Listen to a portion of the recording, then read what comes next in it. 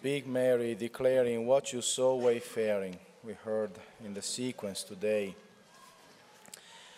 And what she saw was something unthinkable. The tomb was empty. Then we heard the gospel. She went to call the others to let people know. They took the body and they went to have a look. And then Peter and John, as we heard in the gospel, John believed. And then they went back to report, the tomb is empty. There is no one around there. There is something strange going on with those clothes. It looks like a miraculous thing happened there. And then Mary stayed a little bit longer. And when she was there by herself, crying, praying, not knowing what was going on, wondering what happened to the body, none of them thought that that Jesus was back. Jesus appeared to her, called her by name, and she recognized him. And Jesus said, now you go and tell my friends that I'm alive. I will see them. And so she became the first one to see him alive. She was sent by Jesus to the other apostles, and so she became the apostle to the apostles. And from that moment on, joy was never taken away from this world. From that moment on, joy belonged to us, to the ones who follow Christ. Just driving this morning, the parking lot was full. Some people had to park on the streets nearby.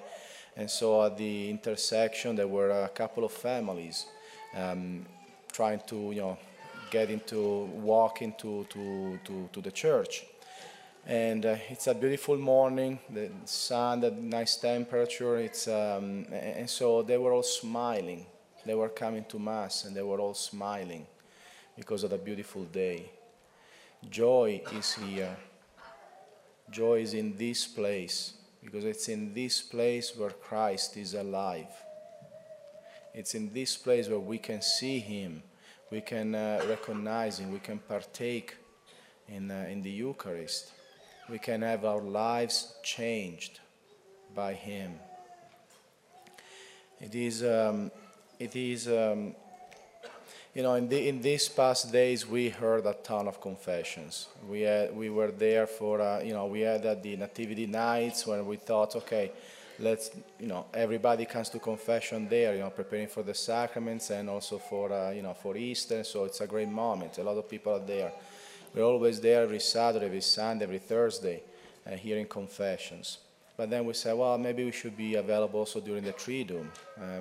We made a few slots, and we said 2 priests for altogether, maybe nine hours of confession for each priest. And then we said, no, 2 is not enough. We need a third one all the time there. And so there was a huge amount of people who still needed to come to confession. And why do they come? They come for this reason. Life is not easy. We are weak creatures. We are fallen creatures.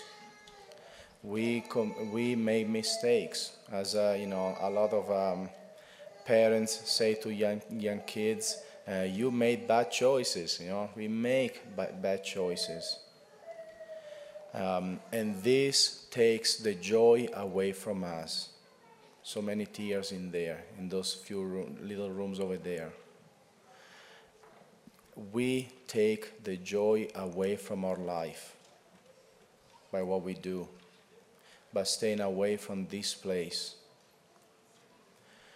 But joy is here. Joy is available.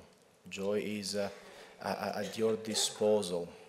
God is real, and he wants to cover us with now overflowing of joy. He wants us to drown in joy. Despite all the difficulties of life, we can drown in joy if we choose for Christ. Why on earth these many people would be here at 7:30 in the morning. Either you are nuts, which is always a possibility, or there is something here that is real. 2,000 years later, we are here just to celebrate the disappearing of a body,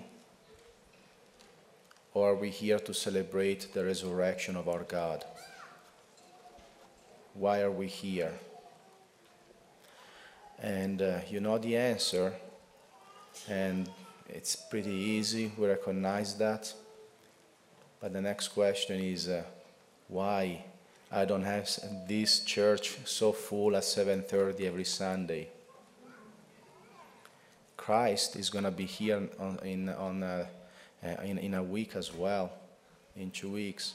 As a matter of fact, every single morning, believe it or not, he came to stay. He came to, he's faithful to himself. And once he makes a decision, he sticks to it. He created us, and we messed it up. Still, he was faithful to us. He didn't destroy us. He saved us. And he donated himself to us. And he keeps doing that. He didn't die just one day, one time. Every single day of our life, he is available. Joy is available. Let us, let us pray that we may truly recognize the need we have for Christ. The hole, that darkness that is always there somehow at the bottom of our heart can be fulfilled, can be cleared out, can become a point of fullness and of light if he is there. He's not afraid of your sins. He's not afraid of your limits. I mean, he took even me. Go figure. He takes each one of us. But we have to say yes. We have to come. We have to make the last step. He came all the way from heaven to the cross, to the tomb, and out. All we have to do is stretch out our hand. But he's not going to take the last couple of feet away from us, from our freedom. Let us choose for Christ, because he is the only one, the only hope we have for real joy in our life.